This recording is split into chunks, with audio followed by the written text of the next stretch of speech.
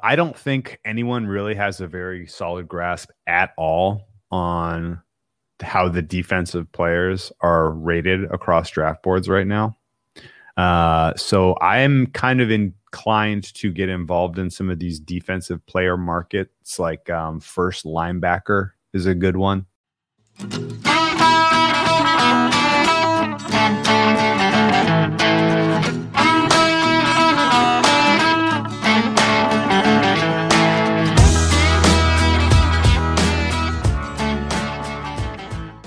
Hey everybody, welcome to Props and Hops, a betting and beer podcast powered by Dimers.com and part of Blue Wire Hustle.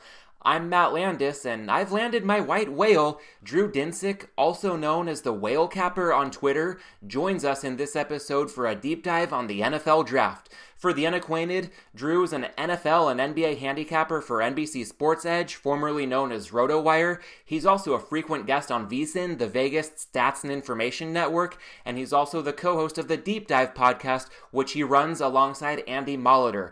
Overall, Drew is sharp yet laid back, insightful and witty, definitely the kind of guy you'd want to have a beer with, and also the kind of guy that you want to place a bet with. And to that end, we get into the NFL Draft in this episode, looking at Drew's unique approach to this year's draft, considering there was no NFL Combine, also evaluating prop bets worth getting in pocket now based on current prices, as well as wagers worth keeping in the sights over these final few days before the Jaguars go on the clock on Thursday evening. If this sounds good, I'd appreciate it if you could take a quick moment to follow or subscribe to Props and Hops wherever you get your podcasts. And if you're listening on Apple Podcasts, a quick rating and review would also be incredibly helpful. I'd like to take a quick moment to share an example of a recent review from Emma. She said, "I'm always blown away by just how knowledgeable Matt is about betting and beer. He's so professional and engaging, and the overall presentation of the pod is great." Now, first of all, thanks so much, Emma. I really appreciate those kind words. And I'd like to note, it took less than 10 seconds to read that review, so a quick moment of your time really would be all it takes for a similar review that would be greatly appreciated.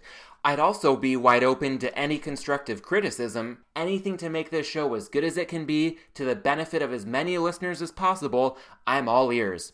Alright, one more housekeeping note. If you're looking for betting edges beyond the NFL Draft, check out Dimers.com, where you can also get daily picks on basketball, baseball, and hockey. Now, with the number one overall pick in the 2021 Props and Hops Draft of Dream interview episodes, enjoy my conversation with the Whale Capper, Drew Dinsick.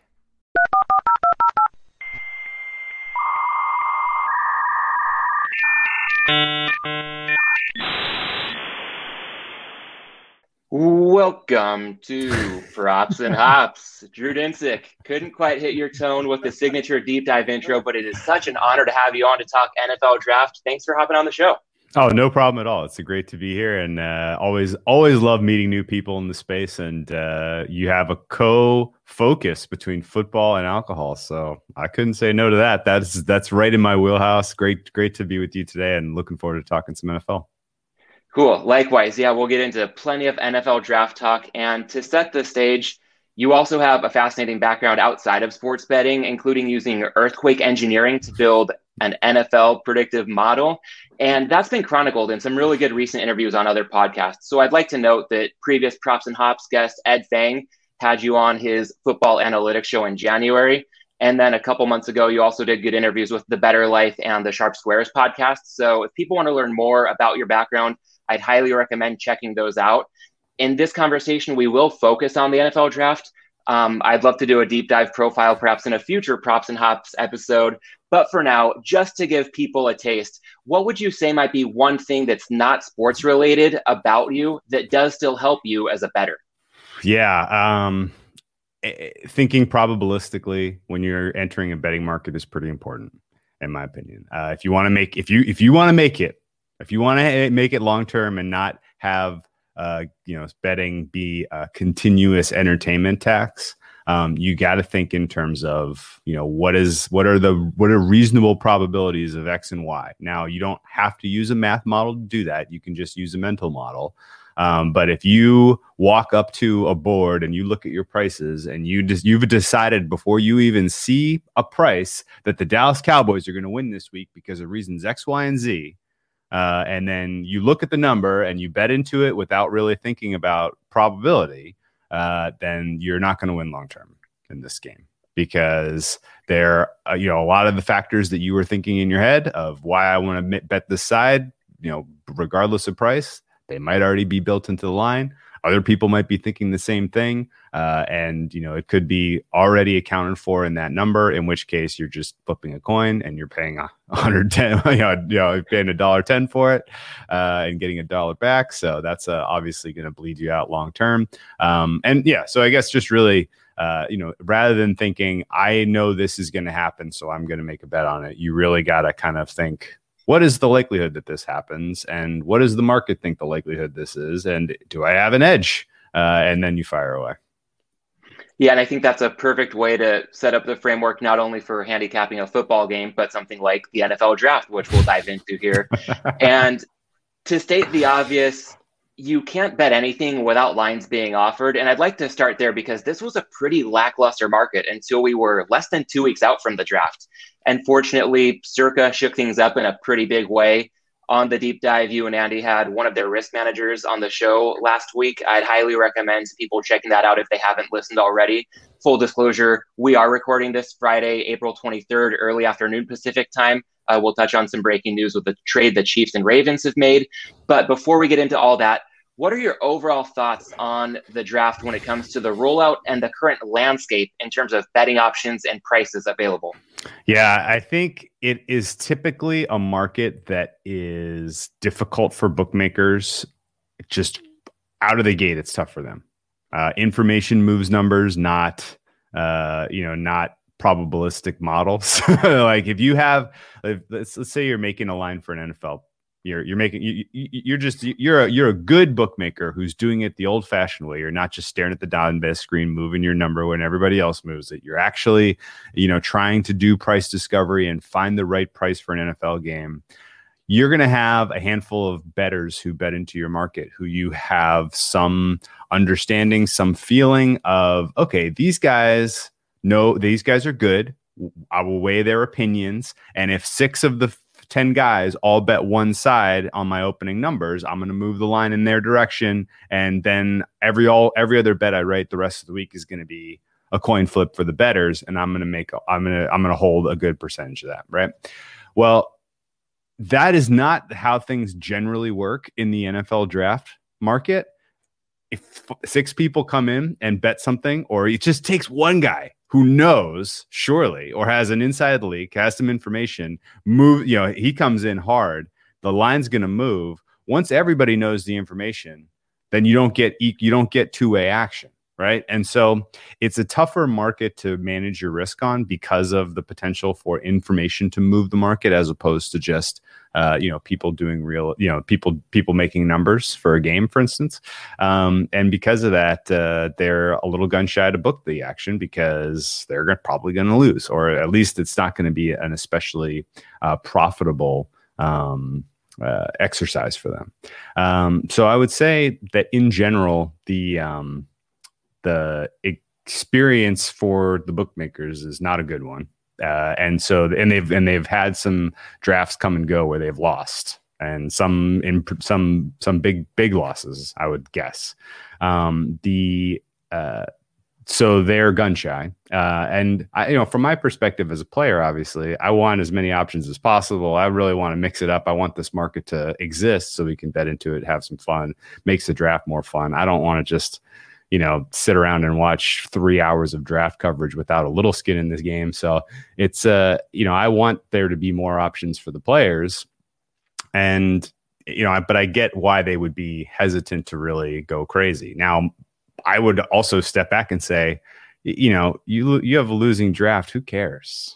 Like it's not like these guys are, it's not like you're going to go red to the tune of you're not going to make a profitable book this year.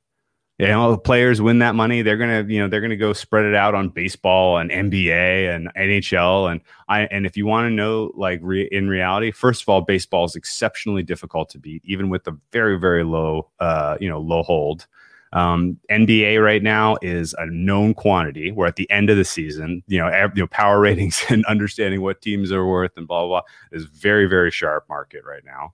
And so if you have a player that wins $1,000 on the NFL draft because he had a couple inside, he read a couple tweets from his favorite team's beat reporter and knew what that guy was going to do and beat everybody to the number, he's going to give you that money back. It's not going to last through the summer, almost certainly. And even if he does, decide to do something else with those winnings, he's going to reinvest it in the futures market for the NFL. We're about to get schedules and win totals are about to start getting shaped, and conference futures and Super Bowl futures, MVP odds. Like, there is about to be a huge menu of offerings that you're going to be able to recapture a lot of that with. So I kind of always was like, crocodile tears for, the bookmakers lose on the draft every year. It's like, like you're giving away all of this money and bonuses and like spending all of this money on acquisition for, on advertising for player acquisition. Like, a great way to retain players and to get them to redeposit and to have them, enjoy the experience. Give them things to bet on for the draft. They're going to watch the draft anyway. It seemed like this has an opportunity to be a Super Bowl betting event in terms of total handle. Ultimately, I mean, obviously nothing's ever going to be as big as the Super Bowl, but like, at least, if you think of how many props they offer for the Super Bowl, and they're not taking equal action on all those props, and there's, it's just a jamboree of betting fun. And I feel like they should treat the draft that way. And I think the fact that Circa got so aggressive this year early was great. We're seeing everybody kind of follow suit, which is great. And I also think it's good practice because next year the draft is going to be in Vegas. And so I think from the wave of legal gaming sweeping across the United States, NFL getting more involved, even supporting legal gaming this next season, next year's draft has the opportunity to really be just a masterfully large handle. Hopeful. Yeah. And Vegas doesn't have a tagline yet for the draft next year. I like your notion of a jamboree of betting fun. I would nominate that. Let's just, to your point, let people have a good time with it. It's one of the toughest things as a bettor to collect your winnings at one window and not go right to the next window to reinvest it in a way that the book is probably happy to see you do. Sure. So yeah, let's see a jamboree of betting fun in Vegas next year for sure. And while we're looking at the 2021 draft, I'd love to get into the approach. I've heard Daniel Jeremiah, who would get my vote as the best mock drafter in the business, or at least belong up on that short list, go on the Athletic Football Show and say that he's seen more movement on the draft board later in the process than any year he can remember. And I like to think that could tie in a little bit with the timing of this episode. I know people are hearing it early the week of the draft, so a lot of value definitely going to be gone, but some, maybe more than usual, still to come. And with no combine this year, of course, that means more uncertainty. That could also mean more opportunity, though. How have you approached this year's draft compared to prior year's drafts? So I agree 100%. This is one of the more uncertain processes that we've been through. And a lot of it has to do with the fact that there was no combine. So there was no consensus building across different scouts from different teams. Usually you leave the combine, and I think, out of the 32 teams, you have some general consensus as to where players land on tier in terms of talent. And from there, teams at least got a sense of, okay, well, we're picking in the late teens. We need this positional player. Guys that'll be available then are these guys. Let's give them some more scrutiny, right? But this year, without that kind of head start, you had to allocate more resources broadly to evaluate more players. On top of the fact that we didn't see these guys play a full season, there was huge imbalance between the schedules that these guys played. Some guys played in the Big Ten in very tough competition week in, week out. Other guys like Zach Wilson played in a very soft schedule for the whole season. And so coming up with reasonable adjustments of how to interpret what you have on film and, from the data for those guys is challenging. And so I think the likelihood that in a given year, you take 32 teams, big boards, and throw them together, there's only going to be one or two that stand out as just weird. Wow. Like totally different than the rest. Whereas this year, I think if you took all 32 teams, it's just going to be, scattershot. Like some some teams are going to be exceptionally high on certain players, and when they see them there at their opportunity, they'll go get them. And we don't really know anything about anything because teams in general, I think, have gotten better at keeping their cards close to the vest. More of them are practicing spycraft, and less of them are leaking stuff to known entities. And there's really not a lot of incentive to leak anything at this point. So I get it all. But it makes for a higher volatility process, and it definitely should help shape your approach to how you're attacking the board on props. Yeah, and when it comes to not knowing as much, especially in a draft like this, I'd love to touch briefly on the breaking news we got just as we were about to record, with the Chiefs dealing their first rounder plus 3 picks in the course of 2021 and 22 to the Ravens for offensive tackle Orlando Brown, as well as 2 picks from Baltimore. And without having time to really dig into what this means, what's your initial reaction to that news as a bettor as it may pertain to the props that we're looking at on the 2021 draft board? Yeah, the first thought was, oh man, I had Kansas City circled as a very likely landing spot for an offensive lineman. That trickles into a lot of props. Offensive lineman overs, draft position for offensive linemen that grade towards the end of round 1, and offensive players overs were all things that I had taken action on, expecting Kansas City at 31 to take a tackle. Getting a tackle via trade, while it's in first reaction is, what, Baltimore, what are you doing? Like, you're really going to help your chief rival in conference, do a better job protecting their quarterback. And I know you weren't going to pay Brown. I know he was asking for more than you think he's worth. Maybe you know something more about him than the general public does because he's been in your locker room. And so you're okay sending him to Kansas City. But all told, he's a really solid player. And now Kansas City has a huge redundancy in their offensive line, which they previously didn't. So, they're better off for it. He's more ready to play this year than any of the tackles that they would have drafted. So this was on at face value a win for Kansas City, and it puts pressure on some of my action for offensive players over offensive offensive linemen drafted. I would say the fact that the Ravens have 2 picks in the first round now, I have their biggest needs both on offense, wide receiver, and offensive line. So I think if they keep those 2 picks, you'll still see 2 offensive players. It probably just moves the offensive lineman that was going to go at 31. He still goes at 31, or maybe the Ravens take their offensive lineman first and a wide receiver second. So I don't know that it really has much of a ripple effect in terms of the prop market for the draft, unless the Ravens made this trade and got those 2 first rounders in the hopes that they can package them and move up and take one guy that they have eyes for. And if that's the case, then all bets are off, and I could lose an offensive position player, which would be make that one bet on offensive players over. That's going to get real tough. Yeah, and the Ravens probably about as good as anybody when it comes to wheeling and dealing. So this might not be it for them, but as a fellow investor in offensive players over, fortunately got it at 17.5 before the more widely available consensus became 18.5. If this is the difference between landing on 19 and 18, then it could be a classic study in the value of getting the best of the number when you can. But yeah, interesting to see the Ravens quite literally making a deal with, as you said, their chief rival in the AFC. And over in the NFC, the biggest storyline coming into the draft when it came to a big trade, probably still is the top storyline if it's not as fresh as this Chiefs-Ravens deal, would be the Niners making that trade up to number 3. And there's quite possibly going to be a big domino effect that pick will have, not only for the future of the franchise, but as far as our bigger focus is concerned, for the top of the draft. And when this deal first happened, I was thinking, okay, if the Mac Jones rumors are true, they paid way too much for a guy who, even if he turns out to be a Hall of Famer, they probably could have had him a good bit later than number 3 overall.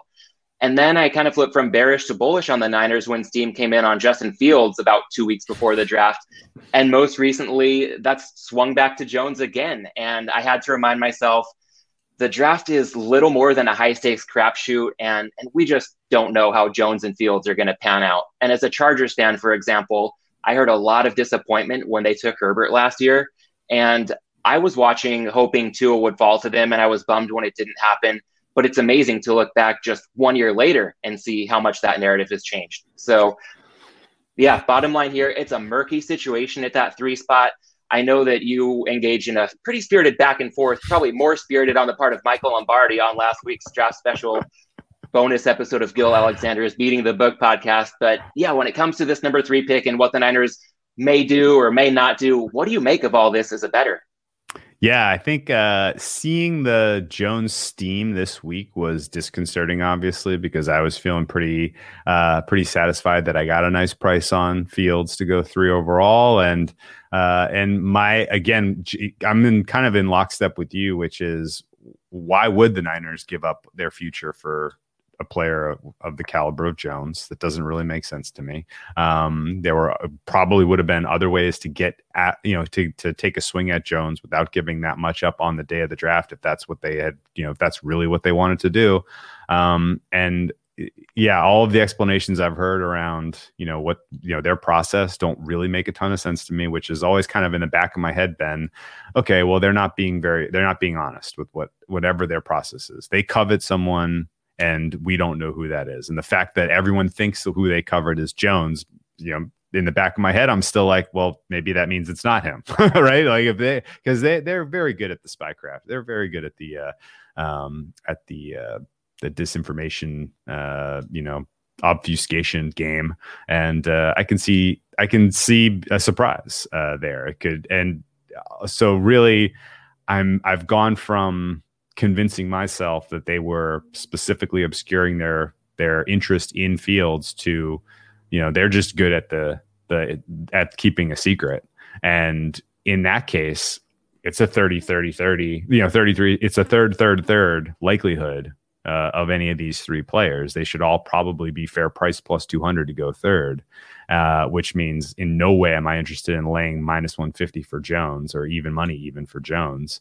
And if I can get plus 200 or better on the other 2 guys, I'm going to probably still bet into that number. You're right in that, in theory, this should have a ripple effect in the draft. Presumably there are teams that covet certain quarterbacks who will be available that could trade into that 4th pick. Now, I think because the Niners have been so good at keeping this a secret, I think it's going to dampen the likelihood that we see a trade into 4, because it's possible that it's just teams are, well, we don't know if that guy's going to be available. Who else is available? Oh, wow, look at this offensive lineman. He really fits our scheme. We really like this guy. We've moved on from, got a team like the Broncos or a team like the Panthers. Panthers, they trade for Darnold, but they might still be in the quarterback market. They're not sure who's going to be there at 8. They're not going to make a deal with their division rival Falcons. So they start looking across tackles and they fall in love with a guy like Slater or something, right? Like I can see that sort of take a little bit of the steam out of the quarterback market, and whoever of the 2 does not get picked third, both of those guys could slide. There are 3 non-quarterbacks in this draft who I think are future All-Pros. Kyle Pitts at tight end, Jamar Chase at wide receiver, and Penei Sewell at tackle. And the likelihood that teams like the Falcons, Bengals, and Dolphins, who presumably aren't exceptionally needy at quarterback, will take those 3 guys off the board next, I think is pretty high in some order. At this point, this week at least, I've heard back and forth on Cincinnati. One guy just certain that they're leaning Chase. There's another guy certain that it's Sewell, which means that's 50-50. So I don't think you can meaningfully take action unless you're getting a plus money price on either of those guys to go 5th. And then, the Lions are a total mystery. It doesn't seem likely that they're going to be competitive this year, which means they're probably going to have a high draft pick next year. So there's really not a rush for them to address quarterback, especially if maybe they got something in Goff, at least they think they did. So I could see the Lions using their 7th pick to really go, best player available, or a guy that's going to help them in the future, but not get them excess wins this year, if that makes sense. If it's a tank year for the Lions, which it probably is, then taking a tackle taking a guy that's not going to meaningfully impact things this year, but is going to set you up to really make some moves next year is a viable strategy in my opinion. So really all it kind of boils down to is I think tackles are going to go higher than we think in general. I think you have at least 3 or 4 teams in the top 15 that are likely to take tackles. And I think quarterback could be a slide position. And in particular, regardless if it's Jones, Fields, or Lance, I can entirely see a scenario where the other 2 guys end up in the bottom of the first round, the bottom of the top 10, or potentially slide out of the top 10. Yeah, it'll be interesting to see if we do get some movement, maybe from pick 7 onward, with other teams trading back up to that spot. I know there's a lot of talk about the Patriots possibly moving up, although historically that's not their MO. With the Lions, I like your point a lot about them maybe wanting to get somebody who would lay a good foundation for the future, but not necessarily go after, a quarterback this year, especially keeping in mind one of the biggest values of getting a future franchise quarterback in the first round is that 5th-year option. And if this might be a tank year for them anyway, wasted. Do you want to burn one of those years when you might be picking high in the first round again next year, and you can get the full benefit of all 5 years depending on what they want to do with a guy like Goff? I like that call. Yeah, so it's going to be, again, a lot still to be determined with possible movement in terms of who's picking where on Thursday. And at this stage, with all that unknown out there, I would like to get into a couple of things that we do know in the form of bets that we've already made. And I kind of envision focusing on different stages of the process, thinking about earlier on in the process when there was less of a market, but a lot of good value to be had, maybe a little bit of a look at where things stand right now. And then looking forward, even though we're already late in the process, really late stages, just the final days, even the final hours leading up to the draft on Thursday as a third chunk to get into. And starting with early on, the purpose here isn't to brag about picks that are no longer available, but I think it could be so valuable to shed light on the process and what we can learn from that to apply moving forward. And chief example in my mind would be a guy like Zach Wilson to go 2nd overall. I know in early March on an episode of the Deep Dive, you talked about him being available on Bookmaker for -188. And now I'm seeing him in the range of anywhere from -2,500 to -5,000. So to simplify that even further, that's laying less than 2-1 to now having to lay as high as 50-1. Similarly, there's a prop like wide receivers over 4.5 taken in the first round. Earlier this month, that could have been had in the range of -150. Right now on Bookmaker, I'm seeing -279, as high as -300 at other books. So that price is essentially doubled. So you can uncover a lot of value by getting involved early. And part of it can be rolling up your sleeves and grinding on your own. Part of it could also be by building a good network and sharing information effectively with some other sharp minds. I think the best bettors do both of those things. So thinking of these 2 bets, any other good early value you extracted, how much of it was you doing your homework versus you collaborating with your network? It's definitely a 2-part process. No doubt. You said it very well. You absolutely have to have other people who have eyes on everything because you're not going to be able to see it all. There's just no way to do it. And 100% the Zach Wilson steam came from people who are pretty well connected to the Jets organization. They had not really committed themselves publicly to Wilson, but they are a leaky franchise. One of the ones where, and actually, honestly, if you're asking yourself, how is Wilson -5,000 now? It's because everybody knows the Jets can't keep a secret. It's not because, there's really no other reason. The reason that, everybody in the know thinks it's going to be Mac Jones 3 to San Francisco, but he's still even odds at Circa right now. So because they can keep a secret, no one really does know. And then it's the opposite is the true for the Jets. But I guess at 188, -1, I think the best price I got was -150. I got some -175. I got in the 190 ballpark, but I didn't get much down on it at all because limits were very low at the time, and it was just kind of throwing darts. So, but you're right. It is a matter of kind of keeping an eye on certain pieces of information and knowing who's got the current hot scoop on what the Jets are doing, the wide receiver, over and offensive player over bets that I've made early were much more about kind of overall thesis than it was, hearing that certain teams were interested in certain wide receivers and knowing that there could be a run, right? We are increasingly seeing offensive concepts go with 3 wide receivers, 1 tight end.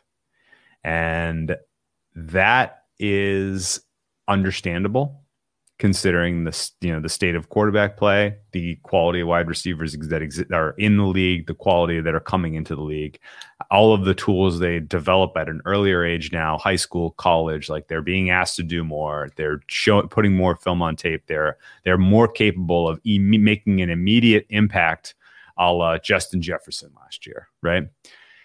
So the fact that teams are using more 3 wide receiver sets means what? You have less tight ends on the field. You have less running backs on the field.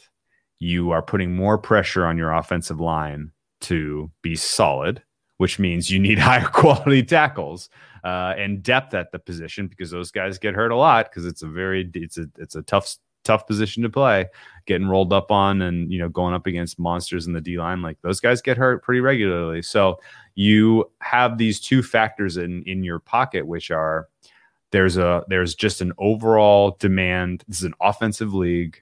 Wide receiver is now coveted more than ever. Offensive line is important more than ever. And oh, by the way, this year happens to be a bumper crop of both of those positions. There's bona fide round 1 talent at both positions this year. And so you can kind of mix those 2 together long before markets are mature and kind of read the tea leaves and say, all right, this is there's going to be a lot, these guys, there could be a run on both of these positions. And you may say, well, some of these guys that, oh, hey, here's a mock draft that has 7 offensive linemen. These last 2 guys, those are round 2 talent.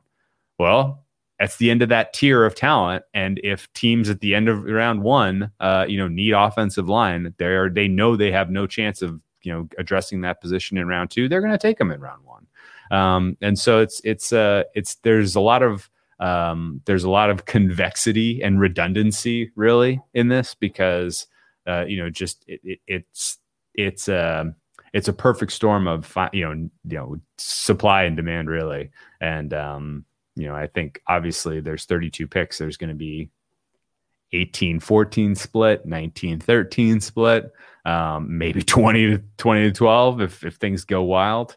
But all that said, they were hanging 17 was the first offensive number I saw. And it meant 17.5, 18, 18.5. And I mean, that's trending in the right direction. And I got a lot of early value on that one.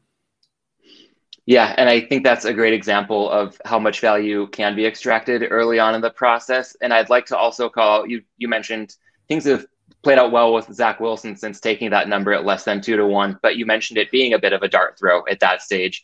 And when we're throwing darts, it doesn't always come up roses. And to that end, I know I have an example in mind, but is there anything that you bet early on when you thought you were beating the market to the punch, but right now, if given the opportunity, you would take it back? Man, I would have covered my bases better on all my Justin Fields stuff if I had my perspective today that I had 2 weeks ago, which is that this is a coin flip across 3 players. I didn't get good Jones numbers. I have a decent number on Lance, which you can still get, and I have good numbers on Fields. But that was the one that I wish I was a little more aggressive at sort of covering bases, because ultimately a lot of the reason I went with Fields as my gut was because I know the Niners are good at secrecy. But that doesn't mean it's going to be Fields. It just means I don't know, right? And so that is something I wish I was a little bit more aggressive protecting.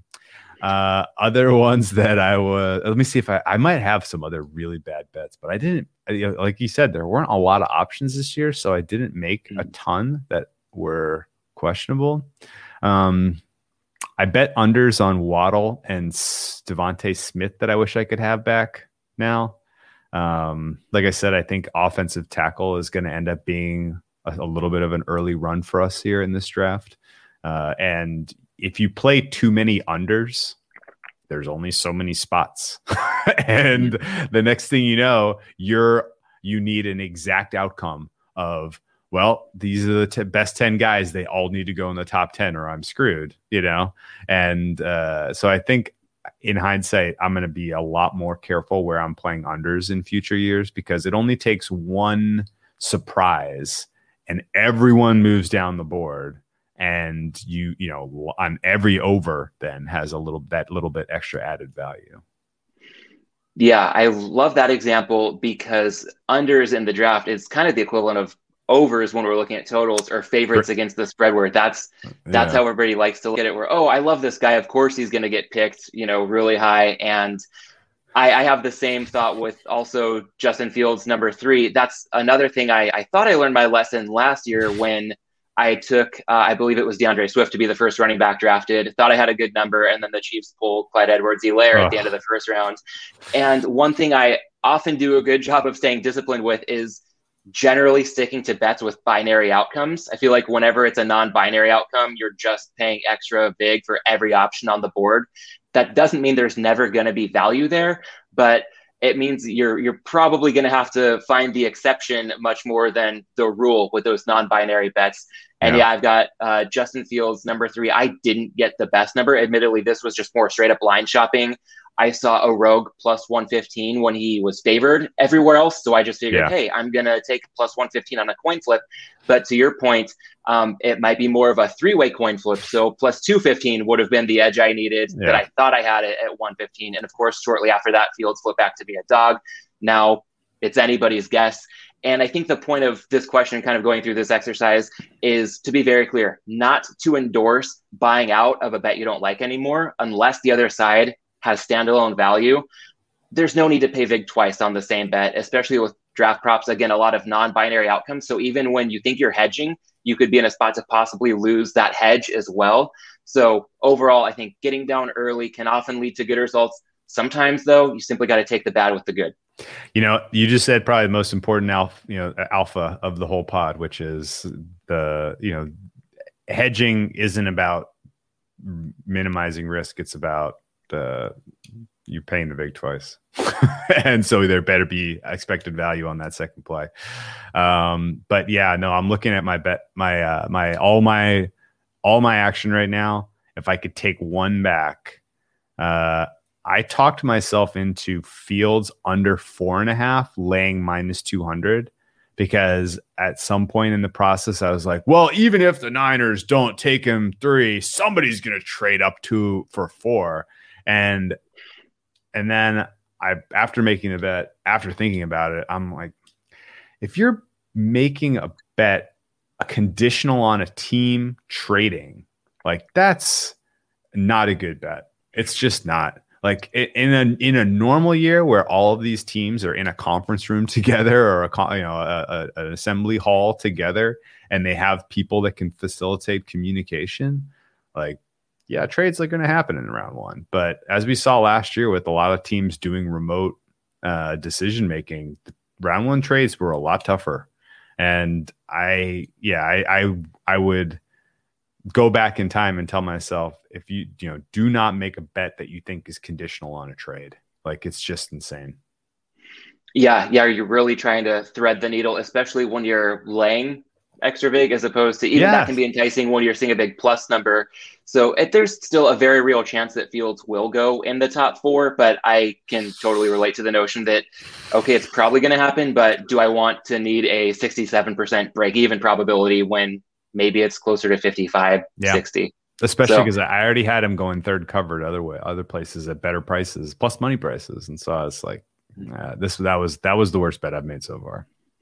Yeah, well, I appreciate the transparency. I think you've made a lot of good bets. You've certainly shared a ton of good bets that I have selfishly benefited from. I assume a lot of other listeners are in the same boat, but I also just like to explore that, even the best bettors and the best handicappers aren't going to be, just coming up aces left and right all the time. There are some natural ups and downs, and it's having the discipline to stay the course and take it all in stride. Yeah, I guess another good one that I dodged, we talked to Ben Solak of the Draft Network, and I was asking him, picking his brain on who's like the potential standout edge rusher in this class. And he was like, oh, it's Jalen Phillips. And I was like, okay, if he thinks that, maybe maybe there's another team out there that really needs an edge. All of these teams need edge. Like that is a position of scarcity. There were not that many in the free agency class. There are not that many good ones in this draft class. And I was like, okay, somebody could reach then.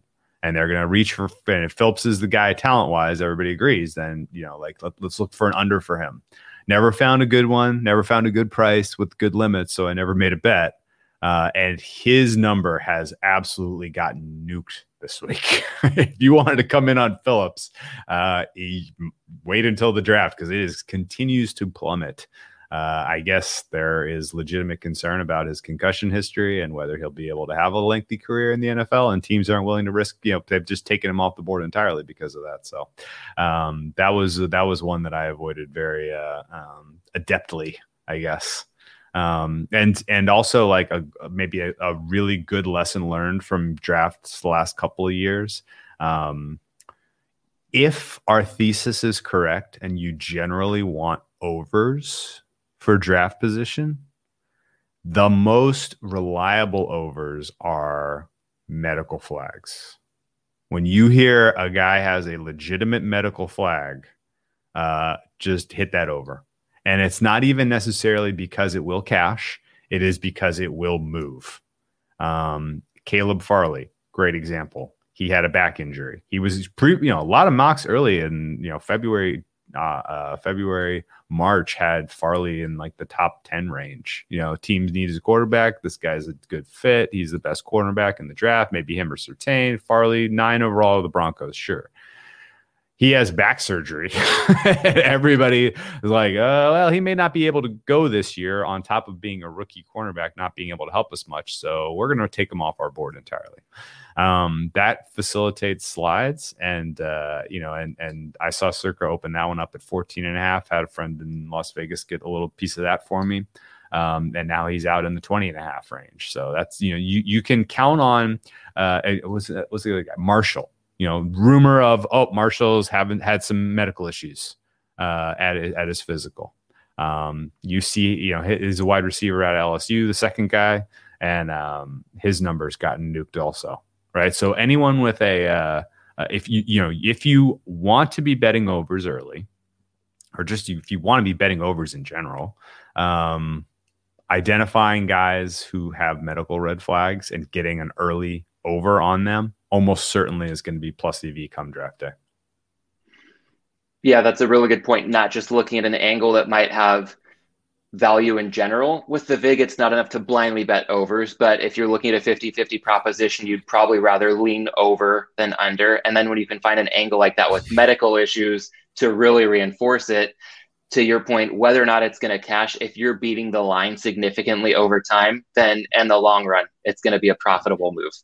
And I'd like to use that sense of profitable moves to transition into the current stages of where things stand with the draft.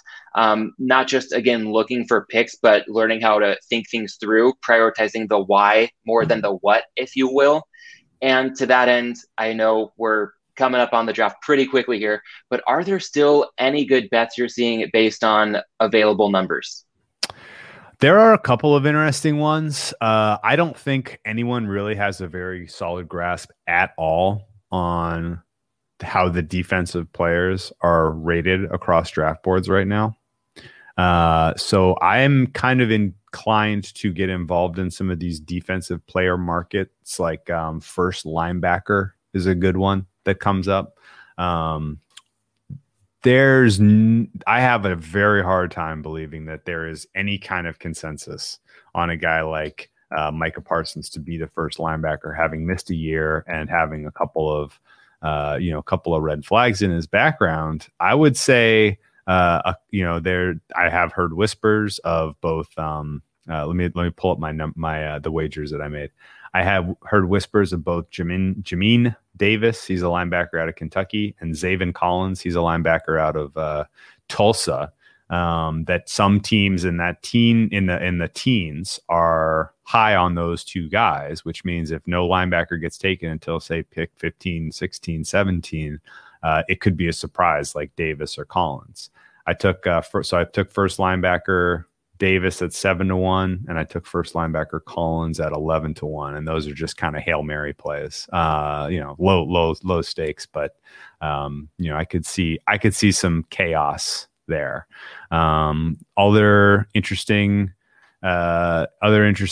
chaos sort of action across some of these funky markets. Let me scroll down and see what the current numbers are and if anything is worth money. I don't know. I guess I would look now for like players who are aligned to go round 2 and maybe look for some guys with some upside, some cornerbacks, some tackles. You probably can still find value there. Man, I'm amazed that offensive players is up to 18.5 and it's juiced to the over still, which is wild. Did they take the first linebacker market down? It looks like they might have. Huh. I might have given you guys useless info. Oh, no. Some stuff's been coming off and on, so it might be something to keep an eye out for regardless. You can still get those. You can still get those 2 props, but really just the first linebacker market right now, Micah Parsons is minus 350. Find me the team that is legitimately linked to Parsons in the top 15 of this draft. I have not seen them. It is speculative based on his talent, and it ignores the fact that he didn't play last year and that he has some red flags. So I think it's fun to attack away from that. The flip side probably is true of first defensive linemen. There are huge question marks about all of these other guys that are mentioned here. Kwity Paye is minus 190 there. Jalen Phillips, Barmore, Rousseau, Owe. All four of those guys are they all have detractions that I can see teams passing on them. And so Kwity Paye going first D line makes sense, although it's minus 190. So you're laying a lot for kind of a so-so. That I guess what minus 190 means, that's about a 67%-ish chance. I would probably put it in the 75% range. So it's not a huge edge, but I still do like Kwity Paye. And there's an awful lot of certainty about kind of going back to our thesis of looking for decent overs. I don't have a good sense of whether or not the Cowboys really like Patrick Surtain. He's 10.5 in general, and he kind of that's one where he has to go 10. And I can also see a scenario where the Cowboys trade down out of that pick. They probably have about 10 guys on defense that they all think are all potential future pros. And if they can get some additional capital and fill some more holes in that defense with this draft, I think they would do it in a heartbeat. So that's a lot of certainty that Surtain's going to go number 10. And I haven't really, we haven't had the press conference with Jerry Jones where he's just glowing about Patrick Surtain and he's going to be a Cowboy for the next 100 years. And yet his under 10.5 right now is minus 165. That seems like way too much certainty has been priced into that number. Yeah, so much good info there on the defensive side of the ball. And I'll add one note on the offensive side. Take some intestinal fortitude, but I still think the number is good enough to get in play, and that would be under 5.5 quarterbacks in the first round. I'm still seeing the lowest I'm seeing is minus 420, but that's an outlier. I am still seeing the minus 500 range pretty reasonably available. And I think similar to no overtime in the Super Bowl, where, that one's tough to find as cheap, quote unquote, as minus 1,000. I think that's about the right price range for this bet. So I think if you can find it at even minus 600 or better, it's probably good for some amount. Obviously, the better number you can get, maybe consider a reduced amount if you are looking at north of minus 500. But we know that Lawrence, Wilson, Jones, Fields, Lance, in some order, probably going to go in the top 10. Again, a couple of those guys might slide back near the borderline, but we're going to see 5 quarterbacks go pretty early on. And that means it might be a pretty long wait for this one to cash. The risk would be for a team looking to make a Lamar Jackson type pick where somebody trades into the very end of the first round, sees a quarterback that it likes, and wants a 5th-year option with some upside. But that said, again, I think if we look at the percentages involved here, you talked about looking at things probabilistically. I would say that if you can get that minus 420, I would make it a full go, which to me is 1.2 units. Anything around minus 600 reduce it down to, maybe 0.8 of a unit, if not a little less. But I don't think we have any fringe first round quarterbacks with Lamar Jackson's upside in this draft. And if we're looking at that more or less consensus number of minus 500, that implies an 83.3% probability to break even. I think the odds that we don't see 6 quarterbacks taken in the first round is probably 90%, if not better. So that does leave some healthy value. And again, even if I'm right with that 90% estimate, less than 10%, there's still, let's say, a 6.7% chance that this loses. That's a non-zero probability. So when we're laying this much vig, just PSA, still manage your bankroll accordingly. But when there's value, it's value. And if you've got the stomach for it, I think that's a good one that, the numbers moved a bit, but at the current price, still has quite a healthy edge to it. No disagreement here. And in fact, I'm looking at a couple of the over 4.5 wide receiver numbers in like the minus 300 range. I would rather just lay the minus 600 for under 5.5 quarterbacks, to be honest. I think the edge there, as you mentioned, that implies there's a 12% chance or something that a quarterback gets taken in the end of round one, maybe 1 or 2% in my mind. So you have a decent little edge there still with that, even with that big number. Yeah, and another bet on the offensive side that you've touched on a couple of times, I am still seeing at one offshore that tends to be a bit more square, which can be good if you want to scoop up some value. Offensive players still listed at over 17.5 for minus 190. So just because a lot of these numbers have moved at a lot of shops, don't give up hope. If you've got multiple outs and you can put in a little bit of time to line shop, some numbers might be off the board or unbettable at one book and very bettable somewhere else. Great. And that is more free alpha for you guys. Shop around, get the best price, because there is no Dom Best odds screen. There is no consensus across these books of odds. And if you like something at some price at some book, if you shop around to 4 or 5 other books, I would say there's a better than 50% chance you're going to find a better price somewhere else. Yeah, absolutely. And that's worth keeping in mind as we head down the home stretch here, approaching round one, looking really late in the process now. I'm curious to hear if there are any bets that maybe you haven't made yet, but you might have them in the sights, and any factors that would help determine if or when to pull the trigger. Yeah. So right now, again, we talked about how Cincinnati is 50-50 on Sewell Chase. You can get a pretty decent sized bet down on Sewell under 5.5 at plus 138 right now. I got my ear to the ground with a couple of Cincinnati friends who, once they get a sense of where they're going one way or the other, I'll probably fire into that one under 5.5. I mean, just the fact that it's plus money right now is intriguing because, again, like I said, I think that's about 50-50 or 51-49. I mean, it's as close to 50-50 as you can get. So that one's intriguing to me. Yeah. And again, just looking at the probability there, we're talking, I mean, if it's 50-50 or 51-49, really, as long as Sewell's got at least a 44% chance, then you're looking pretty good. So decent edge there. We're generally working with small edges here, but in the draft, you can find some bigger edges than you're typically ever going to find when looking at point spreads or totals in the regular season. And one that I've been looking at, again, another number that's on the move, and shop around because that can make all the difference. Somebody who I thought I might bring to you as a little bit of value that wasn't on your radar yet. I now know that this guy has been on your radar naturally. That would be JC Horn. And I'd been eyeing his under, and I was seeing, 13.5. I'm still seeing a minus 200 out there. I do have a small piece at a better number. I'm considering adding a little bit more. Minus 200 is getting a bit rich. I'm also seeing now a 12.5 at minus 120. And I guess first things first, when you look at the difference between a 13.5 minus 200 and a 12.5 minus 120, do you have much of a feel for quantifying which of those might have more value? All things being equal with the team, let's say, I know this suits the Chargers, but if the 13th spot is, just a typical team, how do you look at the difference in those two prices? So I guess a good, for that particular example, I've heard whispers that the Chargers would take Horn if he's there at 13, but they're not convinced he will be. So the fact of the 12.5 becomes a little more 50-50 proposition. We haven't had a team strongly linked to Horn, but we know that teams are high on him. which is why he started to steam down.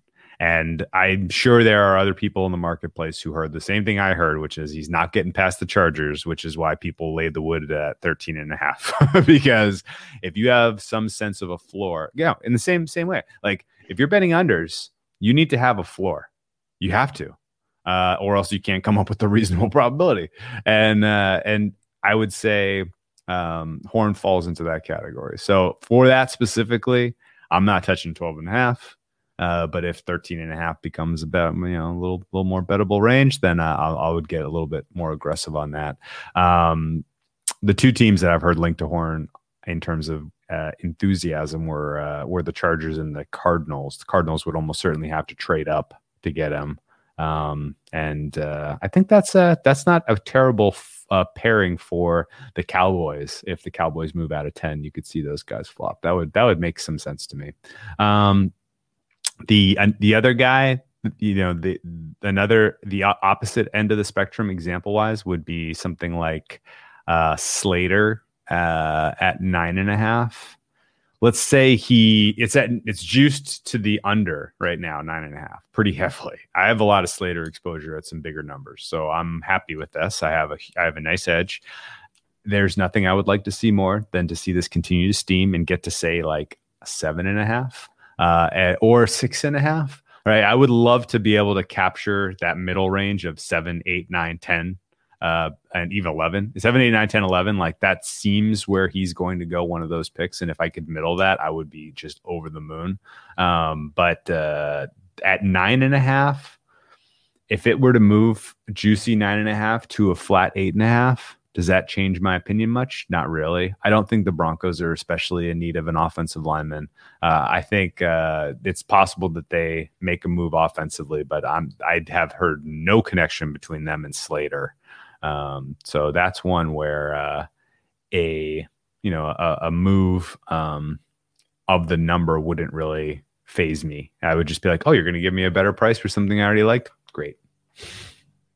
Yeah, I like that juxtaposition, understanding that having a floor can really inform which of the propositions would be better. And in the case of a guy like Horn, I see where 13 could be pretty pivotal. And Slater, yeah, you're in a good spot already to start looking for middles. But yeah, might as well wait it out and see what happens over the coming days. So I appreciate all your insight into all these draft props. And we're getting close to wrapping things up here. But I would just like to put a bow on this by going full circle from talking about your approach at the outset of this conversation to maybe leaving listeners with one or two pieces of advice as bettors, whether a lot of people are probably honestly going to start building their draft portfolios this week of the draft, or as people put the final touches on their draft portfolios, what would be one or two pieces of advice that you think bettors would be shrewd to keep in mind? If you're new to this, if you're getting involved with draft prop betting for the first time, or even if you've done it once or twice, it's you end up getting caught up in the interesting stuff, the narrative-y stuff, the third overall pick stuff.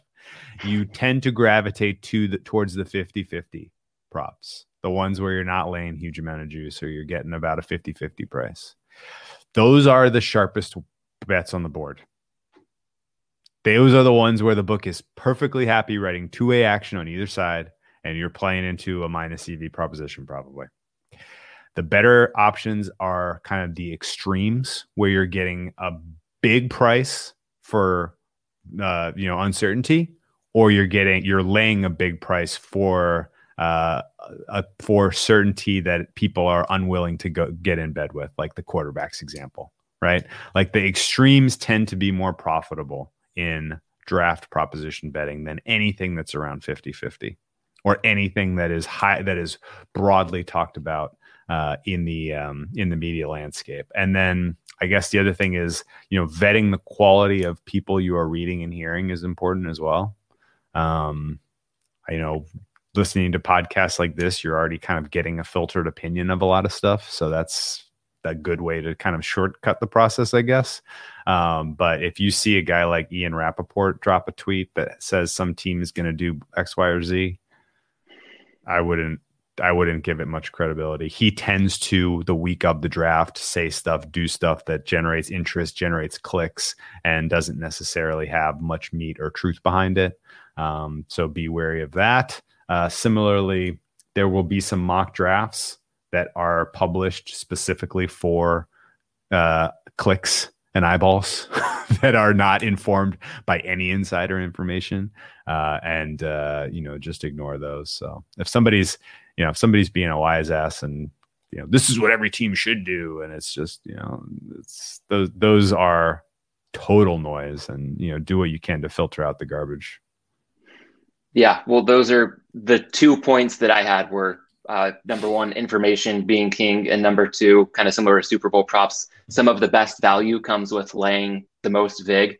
So to piggyback briefly off of what you said, again, it seems like we're in lockstep there.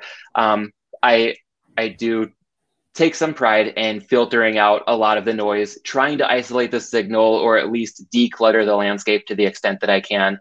And when it comes to the draft, it can be really tricky. You've got to be vigilant and not overestimate your personal opinion. You pointed out the example of somebody theoretically saying, here's what every team should do. Well, guess what? We're not betting on what we think they should do, or even betting on how good the players are and what our draft board would be. It's all about what the teams will do. And that can be really tough to figure out. Teams do a lot of weird things. I mean, have you seen the Raiders? So if you have a model or a logical handicapping process, it's probably best to put it on the back burner whenever you feel like you're getting too confident with it as far as the draft is concerned. And one thing when it comes to information that I've really seen this year, you and sharper people have probably been onto it for a while, but know when pro days are for players you want to bet on or against, because holy smokes, pro days have generated all kinds of mainstream media reactions that have had a profound impact on the market. Oh, yeah. And they almost always work in favor of the player. Not surprisingly, pro days are pretty player-friendly setups, unlike the combine. So if you want to play on somebody, do it before that guy's pro day. Again, Zach Wilson is the shining example this year. You could have had him still for less than 5-1 before his pro day to go second overall. Now, obviously, that price has gone up about 10x. And if you want to fade somebody, consider waiting until after their pro day. And an example in this case to be a guy like Fields, when he had his second pro day, that's when it seemed to reopen the door for a good value to get in on a guy like Mac Jones if you did feel conviction on him going third overall. So being mindful of that, being very diligent about how you filter your information, and yeah, to just reinforce that point about being uncomfortable, risking a lot to win a little, where if you really do want to find value and make a profit in this, if you can bet on something that should be minus 1,000 and you're only laying minus 500, that's still a steep risk up front, and there's no guarantee that it wins. But it is so rare to find bigger edges than that if you're looking at a point spread in week 8 or a total in the playoffs. So it's the kind of thing that if this draft plays out 100 times, having that approach, you might have 5 or 10 really, really bad days. And you're probably going to have way more days that aren't as good as those bad days would be negative, but they would be really healthy profits that in the long run put you in a really good spot. And as far as I approach it, that's kind of the name of the game in this endeavor. Yeah, I completely agree. The best, by far and away, the best draft prop bet I've ever made in my life was over 1.5 Notre Dame players 3 years ago when they had 2 offensive linemen that were mocked in the top 10. The best tackle in the draft and an future all pro guard. And the over-under on Notre Dame was on Notre Dame players was 1.5. And it was like, this should be minus infinity. And it was like minus 800. And I was like, all right, well, we got a week. Forget it. I'm just going to, bang on this thing. And I had a mountain of outlay on, I betted it from 800 out to like 1,500. And I was but I was like, there's a meaningful edge here. This should be 100%. The first tackle will be a Notre Dame player, and somebody's going to take a tackle. We're not going to have a first round of the draft and no one takes a tackle. Of course, San Francisco took him pick 10, and I don't even know that I watched the rest of the draft. I was like, all right, let's call it a night. Yeah. Sometimes you get to the spot where, barring a Laramie Tunsil-esque situation, then you're going to be sitting pretty. And even when we're talking about guys to go in the first round, I mean, Tunsil, he didn't go in the top three, but he still went Yeah, early still enough. on round So one. yeah, Yeah. so when you can put yourself in a good spot, there's nothing better than being able to kick back at a certain point in the first round and just really enjoy it and maybe track some final bets, but know that you're already sitting pretty. So, Drew, on that note, I think we can start to wrap things up here with a few just rapid fire questions to close it up. I really appreciate your time and insight here. And I would like to kick this off by noting the deep dive. I believe you and Andy are still planning to do a live stream for the first round of the draft. So that would be triple duty for you between watching, live betting, and live streaming. First off, is that still in the cards? It's not finalized yet. I have a couple of potential snags myself, but if I'm not there, I'm still encouraging Andy to do it because it's super fun. Yeah. But yeah, that was the highlight of the pandemic for me last year was the NFL draft live. Watching that live, betting it live, that was awesome fun. Yeah. Okay. Well, whether or not that happens, again, fingers crossed selfishly as a listener, but understood if it's not feasible. Do you have a plan for how you'll be watching and then weaving in the other pillar of this podcast, what you might be drinking on draft night? I don't really have a plan. I usually watch it on mute if I'm watching it because the coverage and the analysis I find to be lacking to a degree. I'll watch more. I actually end up watching more of day 2 and day 3, honestly, because you will learn about some players. I certainly don't know the names of every player who's going to go on day 2.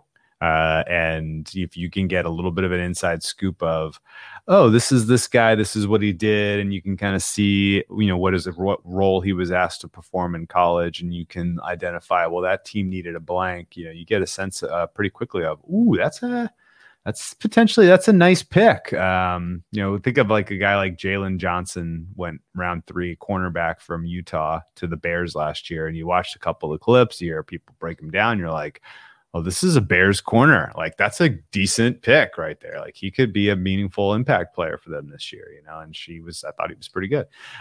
So yeah, I'll probably I'll probably just watch it on my phone if I'm not doing the live stream, I would guess.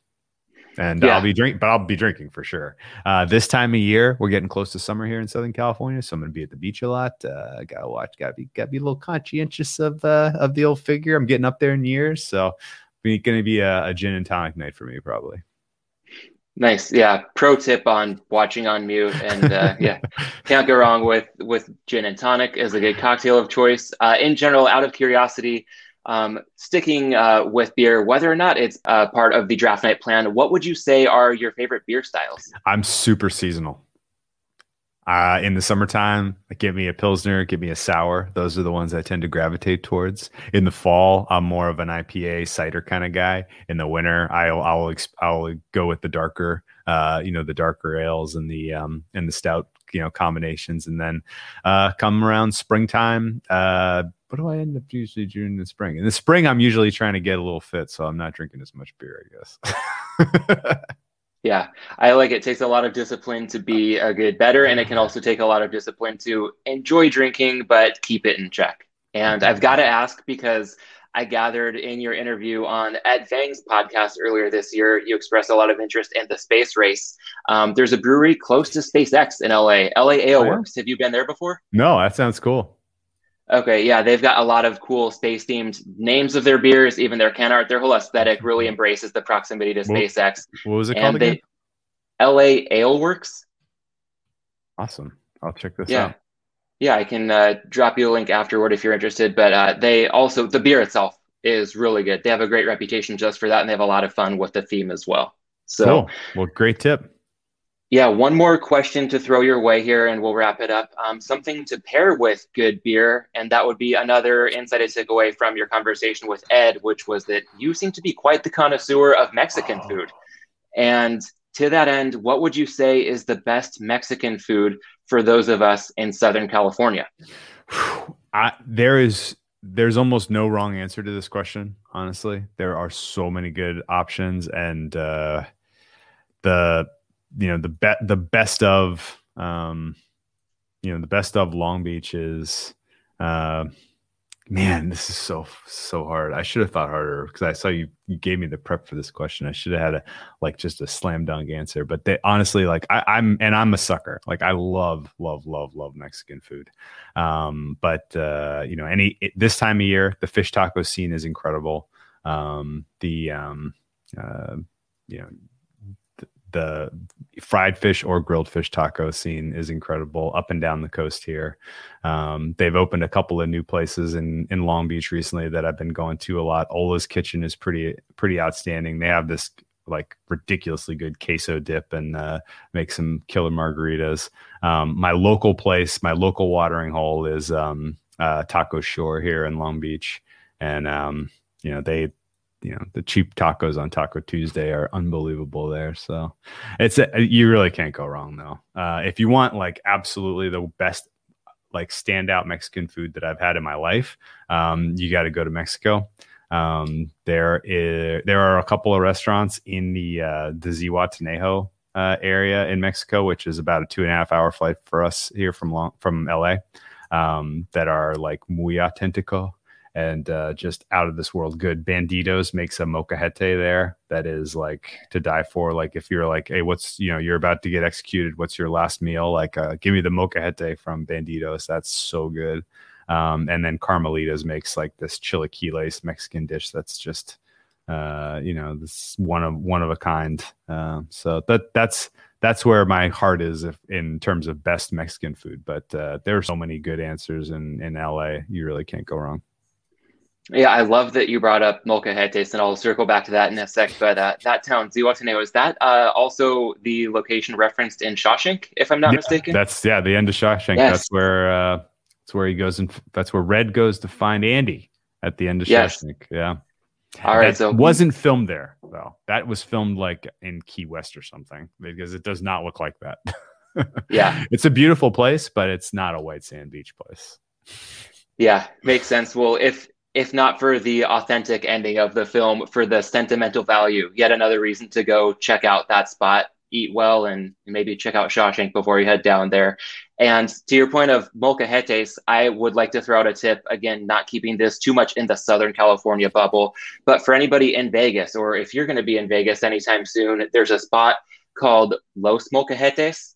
Ooh. And this was a David Malinsky recommendation, maybe the best Mexican food I've ever had, despite being born and raised in Southern California. Nice. Total hole in the wall, short drive from the Strip. It is authentic and ridiculously affordable. And I love that they have a live mariachi band every Sunday. Their website's in Spanish, so that's a good sign that you're going to get some good food without breaking the bank. So yeah, anybody either in Vegas or heading that way soon, consider putting Los Molcajetes on the itinerary. I love it. I'm looking at your Aleworks recommendation too. I have had one of these. The Lunar Kitten West Coast IPA is excellent. Yes. That's a good one. Yeah, that's a good spot. Great theme, great can art, and really, I think they've done a lot with their outdoor space during the whole pandemic that might outlast things as Southern California especially trends in a good direction. It just might be a cool spot to hang with some great beer. And then, of course, if you are, interested in space or anything like that, the thematic is just spot on. Excellent, man. I love it. Yeah. Well, Drew, thanks once again for doing this. It's been an absolute honor and a blast. I want to plug your work before we get out of here. A lot of things to note, but on Twitter @whale_capper, you also work with NBC Sports Edge. You're a contributor and frequent guest on VSiN, and of course the Deep Dive podcast. Maybe an NFL draft live stream, but if not, presumably some more good NFL draft coverage at the start of this draft week. And then I'm just curious, is there anything I'm missing? Anything else that you'd like to add? That's most of my current projects. A lot of interesting stuff coming up this summer and next fall for NBC Sports. They're going to continue to grow their footprint in the betting landscape, media landscape, and that's exciting. They're going to feature me in a bunch of cool new projects, which I'm fired up about. Could talk a little Kentucky Derby next week, talk some more NFL draft next week. So it's going to be a great spring and summer. Yes. Kind of getting time back that we didn't have the luxury of to a large extent last year. So a lot to look forward to. And once again, Drew, thanks for your time. I'd love to meet up soon in person, maybe over some good beer, Mexican food, and a game. And in the meantime, I will look forward to continuing to follow your work as well as quite a few of your bets. Sounds great. Take care. Goodbye. Thanks again to Drew. If you're not already following him on Twitter, you're missing out. Go ahead and give a follow to @whale_capper. You can also keep an eye out for Drew's work with NBC Sports Edge, as well as his appearances on VSiN, and I'd also encourage you to follow or subscribe to the Deep Dive podcast wherever you get your podcasts. And while you're at it, I'd also appreciate it if you could follow or subscribe to Props and Hops. Friendly reminder, if you could take a quick moment to rate and review the show on Apple Podcasts, that would also be incredibly helpful. And if you'd like to keep the conversation going, I'd love to connect on Twitter @mlandis18 or on Instagram @propsandhops. If you'd be interested in a write-up on the highlights from my conversation with Drew, you'll be able to find that over at dimers.com, where you can also find a rundown on some of the best promo codes for sportsbooks in states where wagering is legal. I'll drop a link to that rundown in the show notes, and you heard it from my conversation with Drew. Having enough outs to shop lines and get the best of the number can make all the difference. Last but not least, happy birthday to the show's #1 listener and unofficial executive producer, my brilliant and beautiful wife, Allison, also known as Mrs. Props and Hops. It's time to celebrate that birthday as we get this show released early in the morning. So on that note, that'll do it for this episode of Props and Hops. Enjoy the NFL draft. I'll talk to you next week with not one, not two, but 3 exciting guests for a different kind of draft, bringing the hops to the forefront. And until then, let's bet well, let's drink well, and let's be well.